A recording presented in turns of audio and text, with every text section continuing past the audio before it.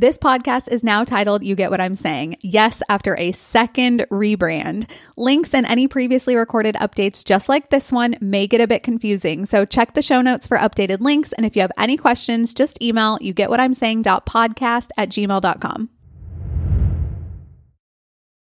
In the spring of 2023, Four Things for Your Podcast was rebranded to the new title Podfluencer Society. As such, some information and links may have changed since recording this episode. Check the show notes for updates, and if you still can't find what you're looking for, just email podfluencersociety@gmail.com. Learn more and follow online at podfluencersociety.com.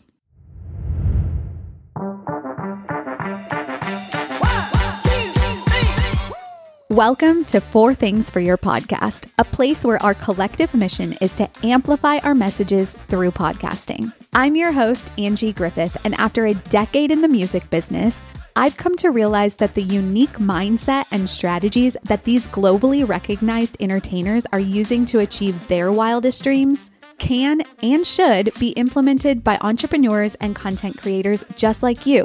So let's think bigger and outside of the box, because it's about time your voice goes viral. Every podcast host defines success in their own way, depending on their goals and priorities.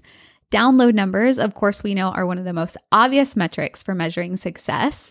Social media can also provide insight. Ratings and reviews are also a great indicator of reach and general audience consensus. But for a beginner podcaster, a successful podcast, in my opinion, is one that's getting a clear message out to the world and building a larger and more engaged audience over time. So here are four things that all work together to make a great podcast. Number one, talent and skill. The term talent refers to a natural, special ability of a person to do something, whether that talent's developed or undeveloped. A skill is an expertise which is acquired by the person by learning and practicing. So talent is a God-gifted ability, whereas skill is an ability in which you've put forth your time and efforts to develop. The more talent you have, the further ahead of your competition you're going to be when you really start honing in on your skills as a podcaster. The key, though, is to get started, because the best way to learn is by doing. Number two, content. Figure out why people want to listen to you and make sure to deliver accordingly in each and every episode. As tempting as it is to try to speak to everyone, you're going to end up speaking to no one if your topic is too broad. Committing to a niche for your podcast is going to allow you to create content around a central idea, and you can always strategically incorporate subcategories across your episode content as your show evolves. When your content is consistent, your audience is going to be more likely to follow you and to return for more. Number three, consistency. So speaking of a consistent content plan, you also need consistency in your publishing schedule. Consistency breeds excitement and engagement, so be sure to develop a consistent plan that's going to work for you long term. Create a publishing calendar up front and stick to it. Make your audience aware of any breaks in your schedule and let them know when you'll be back. Keep in mind that your audience may routinely schedule their podcast listening into certain times of the day, for example, maybe at the gym or during a commute.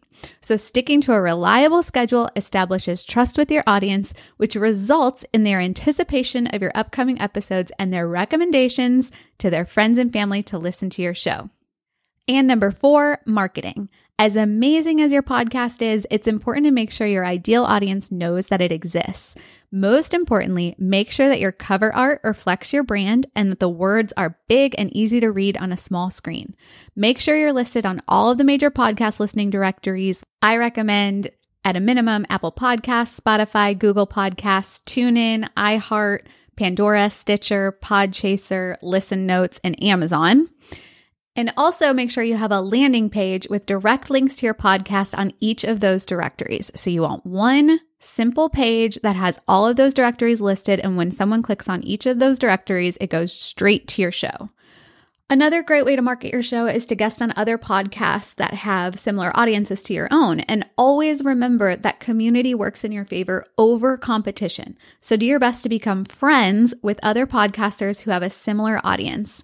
There are endless ways you can creatively market your show, so just keep your marketing strategy a priority and watch your audience continue to grow over time.